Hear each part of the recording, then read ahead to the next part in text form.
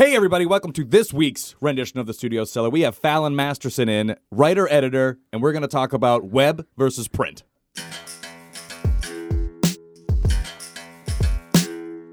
Studio Cellar.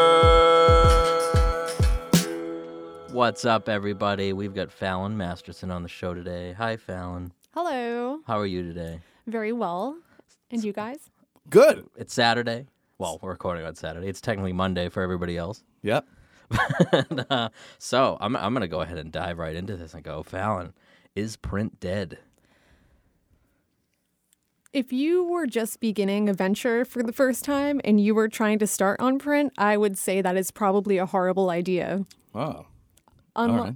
Unless you were going to make it actually like a beautiful product in and of itself, something that people really wanted to hold on to as like a memento, because I think especially with vinyl now, we're seeing that people will still buy physical products, but there has to be like a really... The nostalgia. Yeah, it has to be nostalgia or a really concrete reason, like it's like physically beautiful or limited edition or you're some old, standby like Fangoria or something if we're going to stick with horror. Yeah, we can stick with horror. Yeah, so...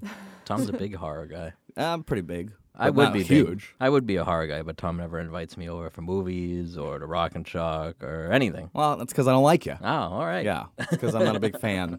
Of me. Yeah. No, it's all right. No, I love you, Jimmy. It's okay. So, yeah, describe to us why you're so familiar with this topic, print and web and all this.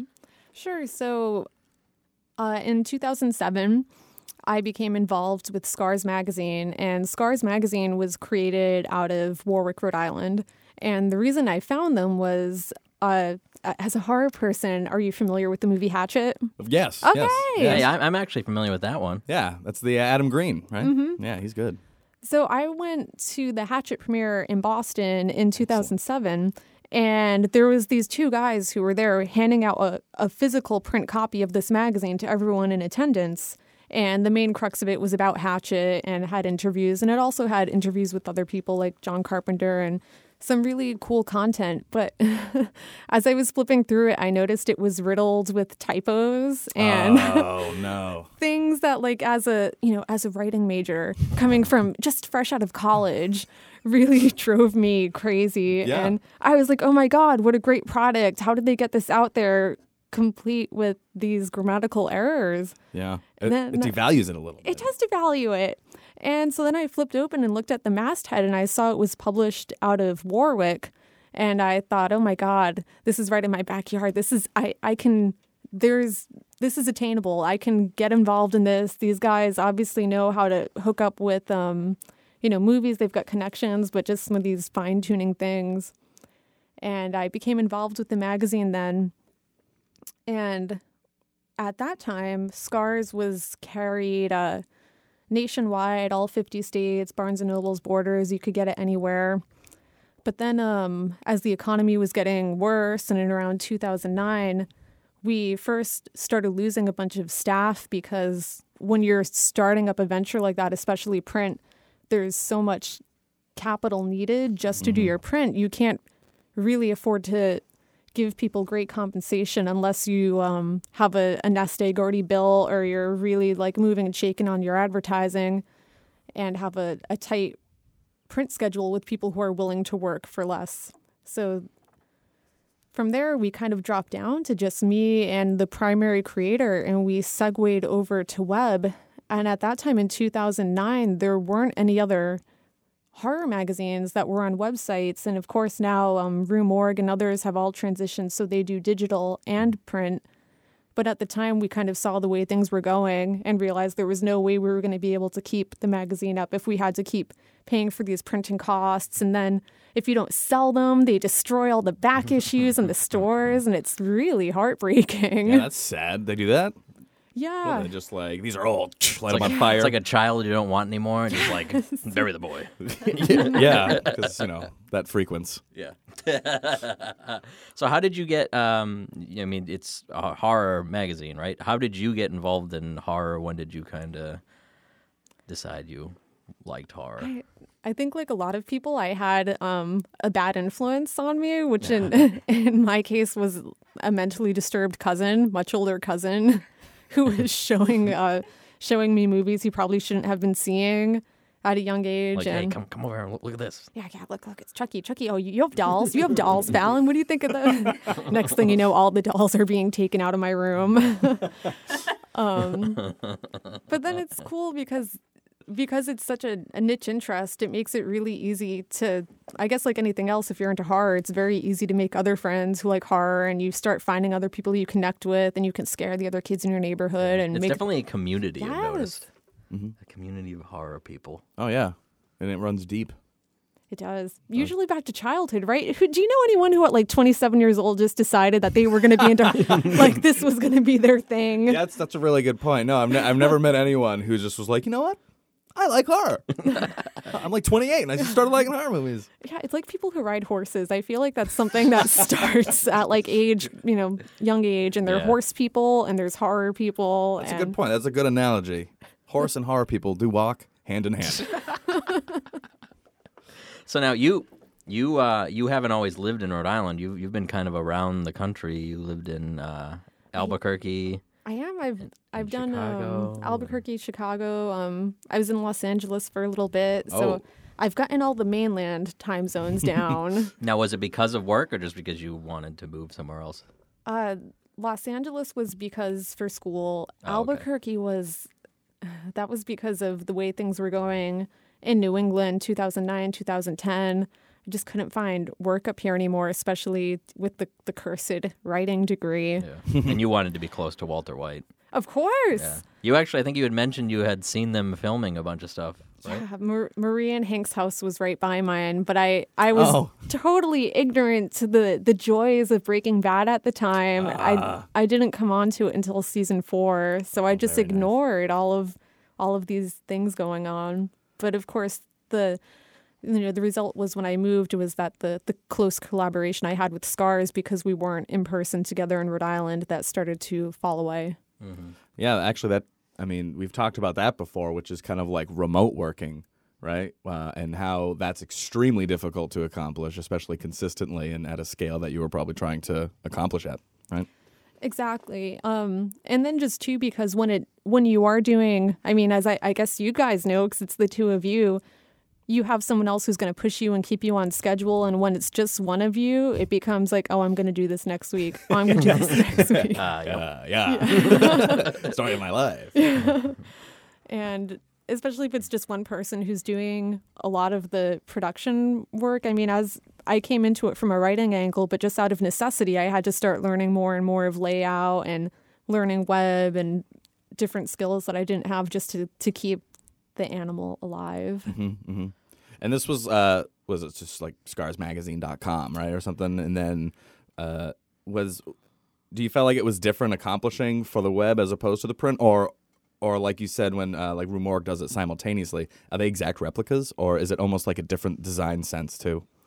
Well, we kept the exact same design because the idea for us is that we would upload the digital online, and then people could, through a third-party website, MagCloud, could order this print if they wanted to have the actual thing to treasure and to hold. That's very cool. But the biggest problem I would say with, as we're kind of talking about print versus web, is people always want to be in print. No one seems to care if you tell them they're just going to be on a website. Even if we're telling them, like, if you're on the website, you'll get 30,000 eyes on this. If you go just in print, 18 people. Yeah. I think you're more inclined to read things, too, if you have the physical. Because I know, like, I read a lot of recording and mixing magazine stuff, and I can get the digital copy online, but if it shows up in the mail, I'm more inclined to be like, oh, yeah, it's here, and then sit down on the couch and flip through it and look at it, whereas, like, if I'm online, there's less competition for your time if Yeah. you have the hard copy. If you have the hard copy, you're going to read it. Mm-hmm. Yep. That's a good point. But it's just one of those mental things, especially if you're promoting a product. And, when we were working with different, people who were trying to promote a movie or artists or something like that, everyone wants the tear sheet for their own benefit. It doesn't look as sexy like in their press kit to just have a screenshot from a website. Yeah. So you also do short stories, right? I do. That was something that I had gotten into when I was living in Chicago. So Chicago came after Albuquerque in the timeline. And Chicago has a really amazing spoken word community and live storytelling tradition. And they were actually the first city to start doing poetry slams, which are, of course, everywhere today. And Slam poetry. I was gonna ask. I don't really know. Everyone talks about it. I really don't. I've never seen it. I don't know what it is. Explain it to me. okay, so it came out of Chicago, this place called the Green Mill, which was this old Al Capone hangout. And it's actually really neat when you go inside there. There's like his booth that faced the door so he could see attackers, and there's like a trap door below it for him to escape through. And That is excellent. Escape pod. yeah. And this guy who started slam poetry, he's still there doing this on Sunday nights today. But basically what it is it's like a performance driven it's not just someone standing up there and reading their poem off of a piece of paper. It's a little more aggressive. Engaging. It's engaging. Yeah. There's theatrical elements to it. Is it abrasive? Is it supposed to be intense, or is it kind of, can there be are there different variations of slam poetry? Yeah, sometimes you'll have some people are, depending what their message is, it could be more aggressive, or sometimes you'll see a guy who's like, "Baby girl, your eyes are the color of the lily." It's very, very lyrical, but it doesn't always have to be angry. It's whatever your story is and however your performance suits your content. But I never wrote poetry. I was just never interested in it.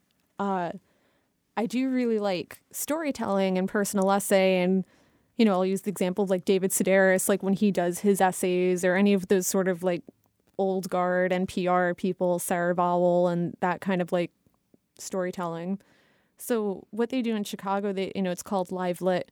And instead of people doing poems, it's more of a performance of people telling their personal stories and personal essays. And they do it in other places in the country, but Chicago really was spearheading it. And I became interested in it because as a writer, I just thought it would be really interesting to, as you can hear me stumbling, think about what I sound like out loud instead of just on the page. Now, is there not much of a community for that here? Boston has an organization called Massmouth. For anyone who's interested in it, they should definitely massmouth.org, check out their website, and they have different events each month, and they do kind of a story slam format, which is a little bit different than people performing their personal essays because it's more off the cusp. It's not people reading. It's a little more like if you just started telling Jim a story right now, it's, if anyone's ever told, and here's the thing with that, when it isn't something that people have necessarily written or prepared out beforehand, I find it can kind of vary what sort of quality you're going to get. Mm-hmm. It's just because you tell a really great story when you're drinking doesn't mean that story is going to translate when you're standing up in front of a bunch of That's people. True. Yeah, it's different a lot animals. and people normally don't understand the context either. Oh, yeah. They think oh, well, this story makes my buddy laugh. Mom thinks I'm funny. Is there a lot of that going on? Oh, this is a funny story I told once, and then they'll say it, and then does it fail? It's when you're on a good night, and Massmouth gets pretty good people. They some of their events are curated, so you'll have some featured storytellers, and then some open mic beforehand.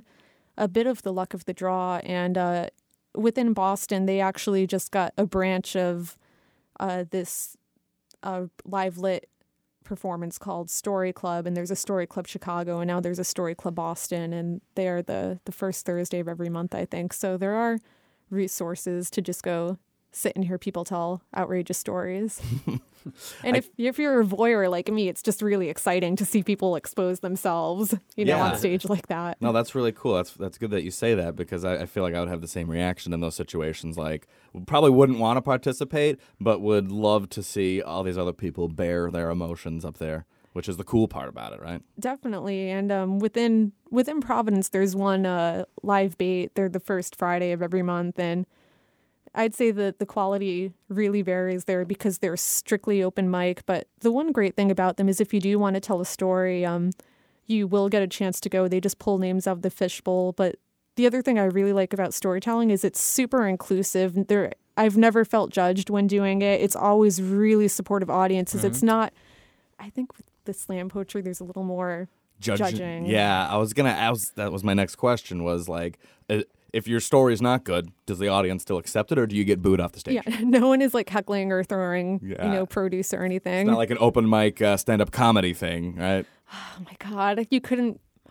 Open mic stand-up comedy, open mic music, man, that is like a hard sell. If you go into a bar and you see it's open mic night, sometimes you want to leave. I mean, in all honesty, open mic to me is just as evil as karaoke night can be. You got to be in the right mindset. Yeah, exactly. Like sometimes I look forward to karaoke nights. It's like, when I do it. Yeah, when Jimmy wants to sing Aqualung, then it's enjoyable.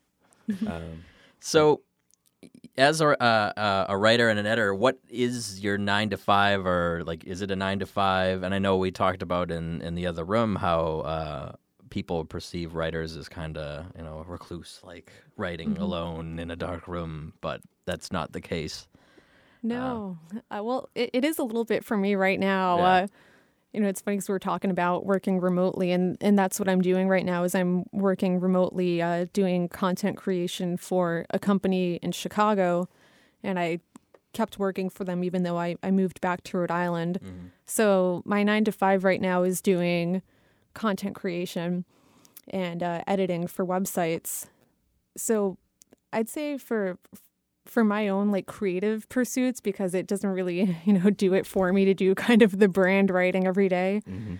It's great when you have a job that's related to your field, but in some ways it is that extra obstacle at the end of the day. Like I've just been sitting and I've been editing and writing all day. I'm really going to put in an extra hour now for my own crap. Yeah, it's really tough to maintain working and earning money, your living, doing what you love to do, because it certainly impedes on the things that you like want to do, like aspirations and stuff have to kind of like, well, no, I've really got to focus on this because this is my livelihood. And that's why if you do, about the point about being, if you're a total recluse, that's why even though people think of it like this really romantic, tragic image of people writing at like desks and hunched over. I mean, I don't know if people think of it that way, but doing this solitary activity, if you can get a writing partner or writing groups or you join different communities, it's going to make it that much easier for you because it's what we talked about before, the whole idea of accountability. And, within one of the, in Boston, there's Grub Street. You can take writing classes there and meet different people. And in some ways it can be a little pricey, but if you think about it like you're spending money on building your network, even if you don't necessarily get things out of the class, you're paying money for writing friends. I don't know, does that sound like weird prostitution service? There's places in Providence, Frequency, Providence, or a lot of communities call it. RISD has writing programs, and I think it's really the best thing you can do, especially when you're outside of your set writing circle, just to try to meet new people who are going to push you. Keep you on schedule. So what kind of things keep you motivated? Like, what's your go-to thing to motivate you? Like things that you love? Like I know, like music, you kind of have something that'll motivate you to write a song, or if you have an idea for a film that kind of motivates you to create a film. Like, what kinds of things motivate you when you're writing? Panic, fear. Fear. Oh, how about crushing jealousy against another's success? Oh, that'll do it. Yes, that'll motivate you. There's no better motivation than the success of a peer, right? Yeah. Is that childish? Not at all. No, and it's a good thing. And that that's why it's great to be in a network of people. And I think that is how I know I'm a little bit of an adult now, because now when I see people who are successful, I think, that's really awesome. How can they help me? And instead of looking at them and thinking like, you can't see the face I'm making right now, but it was pretty devilish. Yeah. Wouldn't want to see that again. But, like, I guess seriously, to answer your question, this is kind of a weird practice that someone told me to do, and it's helpful. I think of a lot of things in the middle of the night. strangely. And like if I can't sleep, I'll kind of just be writing in my head at night, and then you wake up in the morning, it's like, oh, I had a whole page last night. So I mean, this sounds totally hokey, but stuff by your bed. And I had a roommate who used to record herself because she would do this, and she would like write in her head at night. So she kept a recorder by her bed, and she would just kind of creepily speak into it. No, that's good. It's better than writing down, because there's that Seinfeld bit where he writes down something in the middle of the night, a great joke, and he can't read it in the morning. Right? He's got to figure out all day what the hell it meant. Well, I've actually heard a pretty interesting concept for writing songs. I can't remember who it was, but there was a singer who was talking about when he writes lyrics, he writes them through the perspective of other people. Oh, yeah, try to envision. Like if he's knows somebody who's going through a shitty relationship or something, he'll write a song through that person's eyes, and like people go like, "Oh, who's this girl that broke your heart?" But it's actually it wasn't about me; it was about somebody else. Yeah, it's just interesting. No, that's good. Yeah. I think that ties back into being a good writer. And if you're writing a big story, a novel, then you have to get into your characters' minds and write from their perspectives upon their focus. So, I mean, yeah, you can adapt that kind of to anything. Mm-hmm. Screenplays. I mean, that's just it's good writing practice, I think, to try and put yourself in other people's shoes. Yeah, I like that idea. Yeah. And then you don't get in trouble when people are like, "Is that song about me?" You're like, No, it wasn't. All right, let's move on to.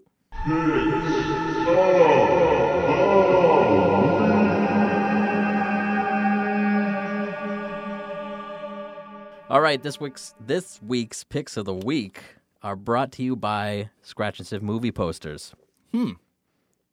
I figured you'd like that one. Not bad. You want to know what an X-Wing smells like? Scratch it and sniff it? Yeah. Yeah? Probably smells like oil. You think it's oil? You think they're running on oil? I don't think they're running on oil, man. I think they're way beyond oil. Yeah. I think so. All right, for those of you who don't know what picks of the week are, it's when we go around the table and talk about an album of the week and or a movie of the week. And or. Tom, let's go with you first. All right, I'll go first. My pick is going to be a movie this week, and it's going to be a movie I saw once, and it was a couple weeks ago, but I'm going to pick it anyway, and I need to rewatch it, even though I enjoyed it the first time, which is the horror movie on topic, You're Next. When I first saw the trailer for it, I was like, that looks kind of stupid. I felt like they ruined a lot for me. Like, I was like, like they showed me a lot of the cool deaths already, and I was like, there's nothing to look forward to. But then I actually watched it, and there was plenty beyond what they showed. Plenty of awesomeness. I appreciated the movie, and I would recommend it. I can't speak in detail to it, but I do want to watch it again. I'll probably purchase it. That means a lot, right? As a horror person, what would you rate it on a scale of 1 to 10? Well, see, I think I'll have a little bit of bias because I went in with relatively low expectations, and I always feel like I like a movie more when it kind of surpasses what I thought would happen for it. But, I mean, I don't know, maybe like a 7? All right. 7 or so? I mean, it was good. This is the one with the masks, right? That's a million movies, man. Yep, it's got masks and knives and blood. So. Fuck you, Tom. All right, my pick of the week is going to be... Jimmy, why don't you pick? Oh, you're an asshole. My pick of the week is going to be Frozen, the new Disney movie. Oh, yeah? I've heard a lot of good Because I went on a reviews. date, and I saw it. Yeah? Who'd you go on a date with? This lovely lady I know. But, Well, that's good. Don't tell Jax. But yeah, we went and saw that, and it was all right.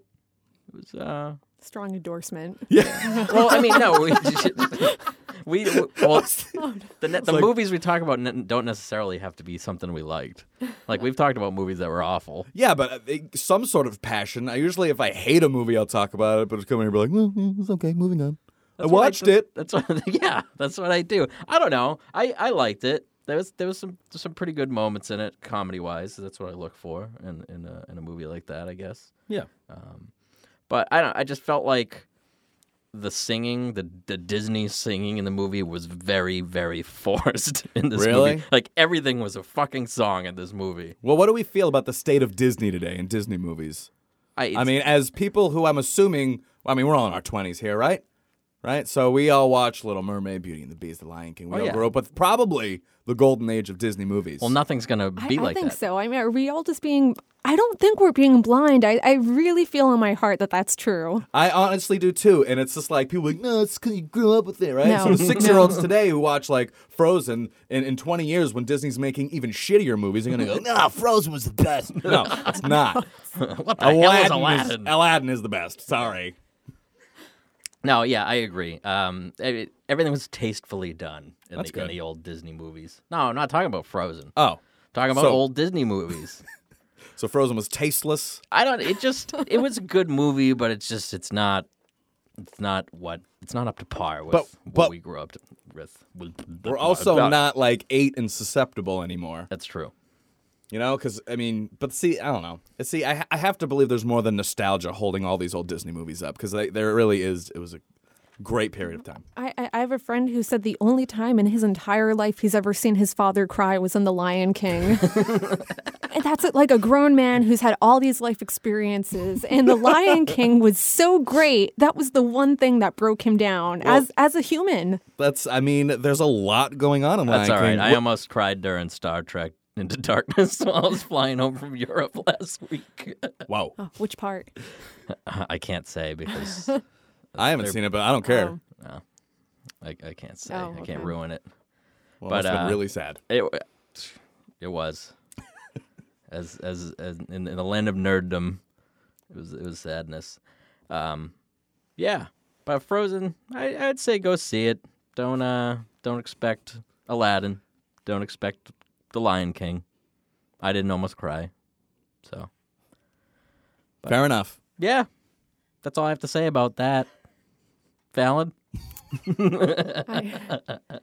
I think I would like to talk about what is really the most important album in my life that shaped me as a person, which is Guns N' Roses' Use Your Illusion 2. All right. All right. Many people... Now, what songs are on this album that we would know? Well, Well, that's the snag that you would know. well, that you would know. I mean, I guess you would say, for me, the very skippable Knocking on Heaven's Door. Okay. You know, Very skippable. the very, Don't Cry, the alternate lyrics. Yeah. The incredible Estranged, the video where Axel sinks to the bottom of the ocean and there's a dolphin. And it's That's like, pretty cool. It's like the 7th most expensive music video of all time or something like Really? that. Was it a real dolphin? Of course. Was he really at the bottom of the ocean? I guess that They wasn't do CG not back skimp then. on production values in Guns N' Roses, True. epic. But so, I mean, I feel like most people, when thinking about the canon of Guns N' Roses, they go right to Appetite for Destruction. But I prefer Use Your Illusion 2, even though it has the very embarrassing My World at the end, which is this like industrial track, which kind of hints at what Guns N' Roses would have become had they stayed together. And, maybe it's why people left the band, but I feel very passionately about this album. And, my boyfriend once told me that it really just sounded like a Sammy Hagar record and was like comparing it to all these horrible albums. And the biggest fight we ever got into was about this. That's how you know you're in a good relationship, by the way. When that's your biggest argument. I don't know. I screamed at him in the middle of a Chinese restaurant, just don't talk to me about Guns N' Roses anymore, okay?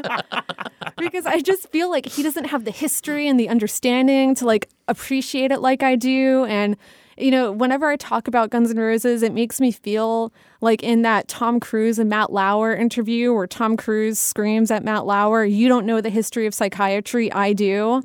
And that's how I feel when people like go toe to toe with me about Axl Rose, because people always want to diss him and they just don't understand that he's a really complicated man. And it's like the whole band it's like being an emotional roller coaster being a fan. But I mean, the songs on Use Your Illusion 2, they're just, really great songs. It was ahead of its time. People weren't ready for it. I'm a Guns N' Roses fan, and like you said, say what you want about Axl Rose, but the guitar solo at the end of November Rain is one of the best guitar solos ever written. No, I mean, it's the Use Your Illusions are flawless. I would say. Yeah. I actually met the person who's the voice on the end of the answering machine on Knocking on Heaven's Door, the guy who does that whole like rank, subjugation, libido jack, blah, blah, blah. I was like working on a movie and I was wearing my Use Your Illusion 2 t-shirt, which of course I own.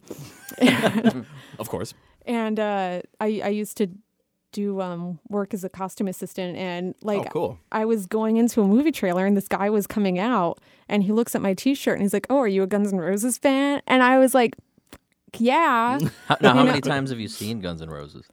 I've seen them, let me see, I saw them in 2001 at the Fleet TD, that thing up in Boston. The Garden? The Garden up in Boston, and that was with Buckethead. And then I saw... Oh, yeah, Buckethead. It was good. It was good. And He rules, man. And then I saw them twice in the last few years in their recent incarnation. And both those shows were awesome. And I feel like the internet is starting to come around on Axl Rose. Like, after they played Governor's Ball last year, it's like everyone had to collectively admit that, he can still sing and he's not just the fat bloated joke that people pass around on Facebook. Yeah.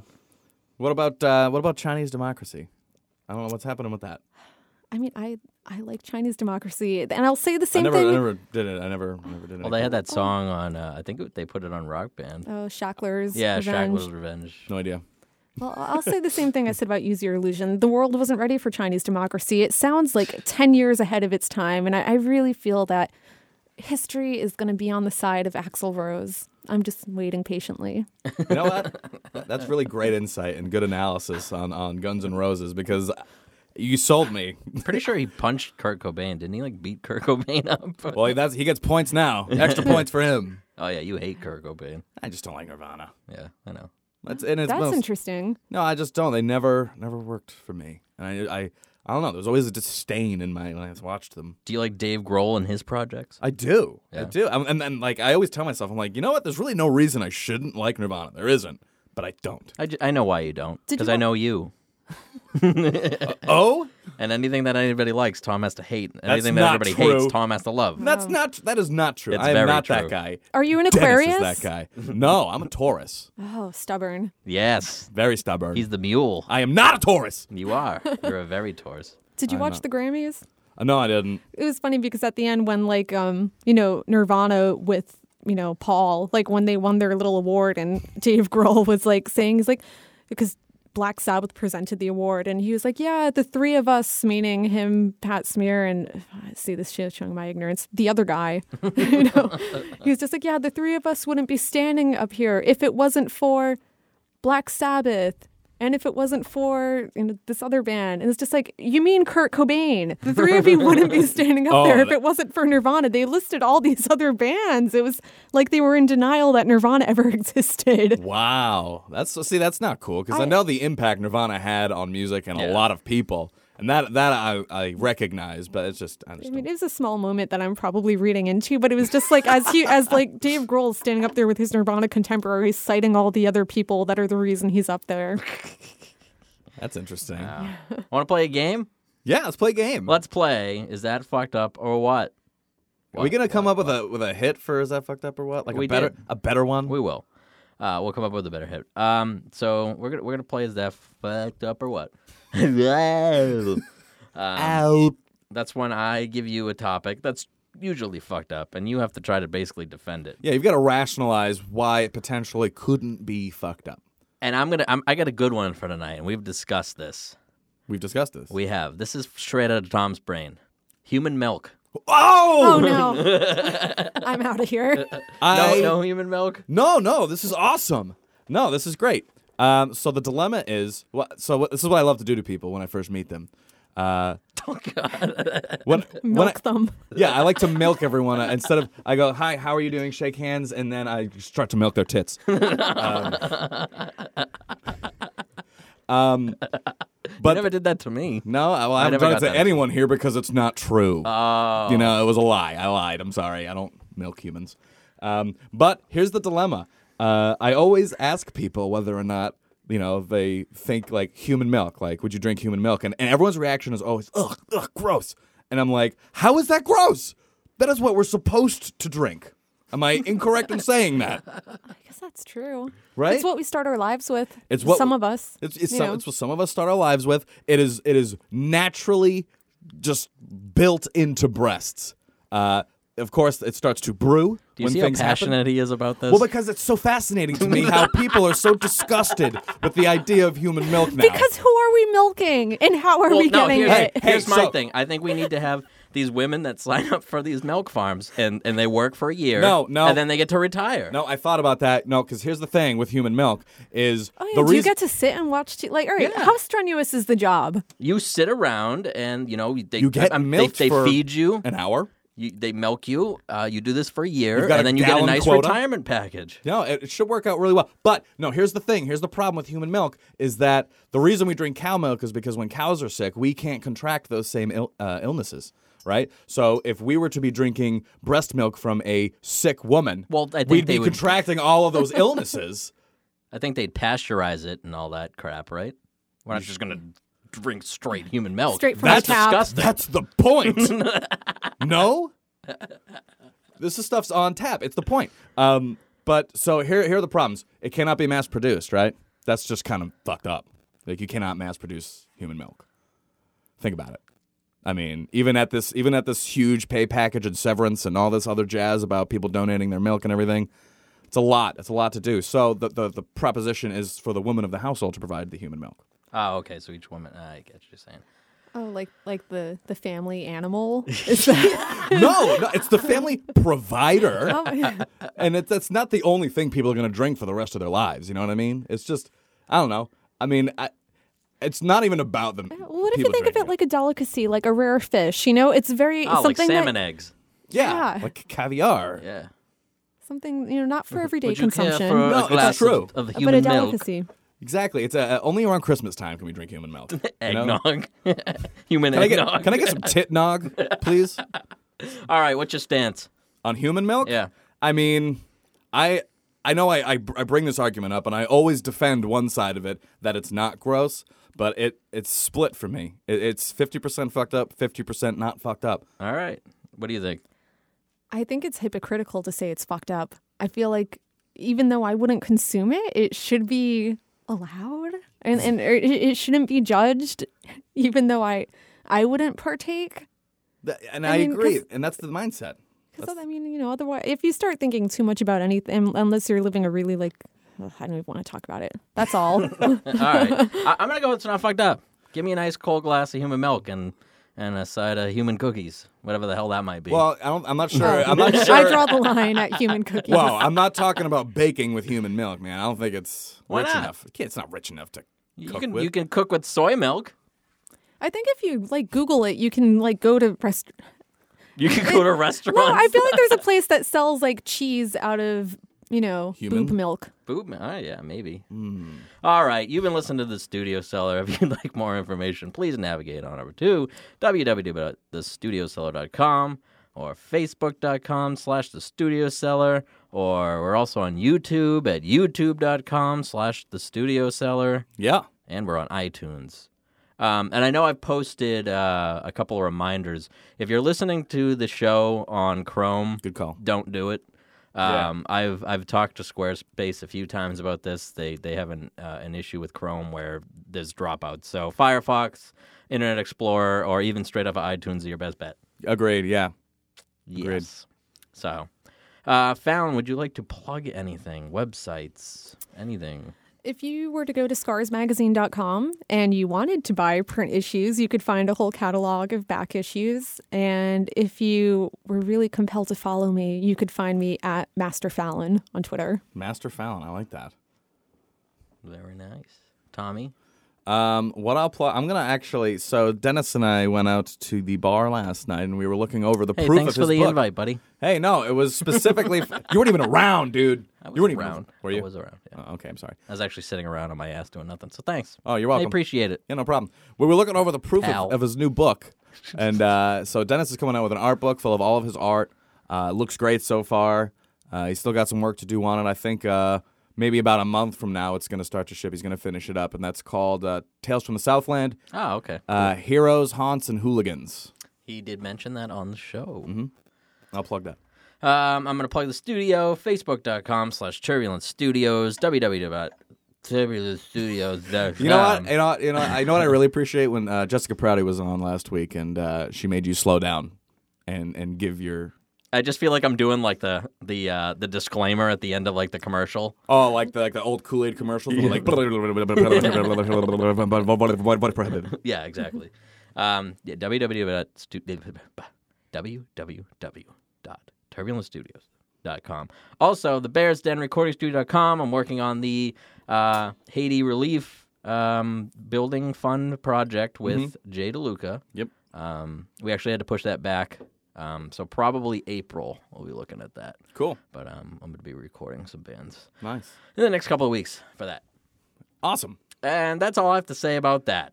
Cool. Thank you, Fallon, so much for coming by. Thank you. Yeah, seriously. Thanks for coming. I'm Jim. On short notice as well. Very short. I'm Jim. All right, fine. I'm Tom. And remember, my name is Jeff, and I like to party. Sorry, I lied. I'm going to kill you. Is deep breathing formidable? Deep breaths. Deep breaths. Deep breaths. Deep Breathe. breaths. Fluffy clouds. I can't do this. This is why I need to read off of paper. Well, we have this Jeff thing. You should read that You again. wanna My be name is Jeff? Jeff. My name is Jeff. My name is Jeff. Party, party, party, party. Kill Hey, you. that's a good song. My name is Jeff. My name is Jeff. That's like an Andrew WK song. Yeah, it is.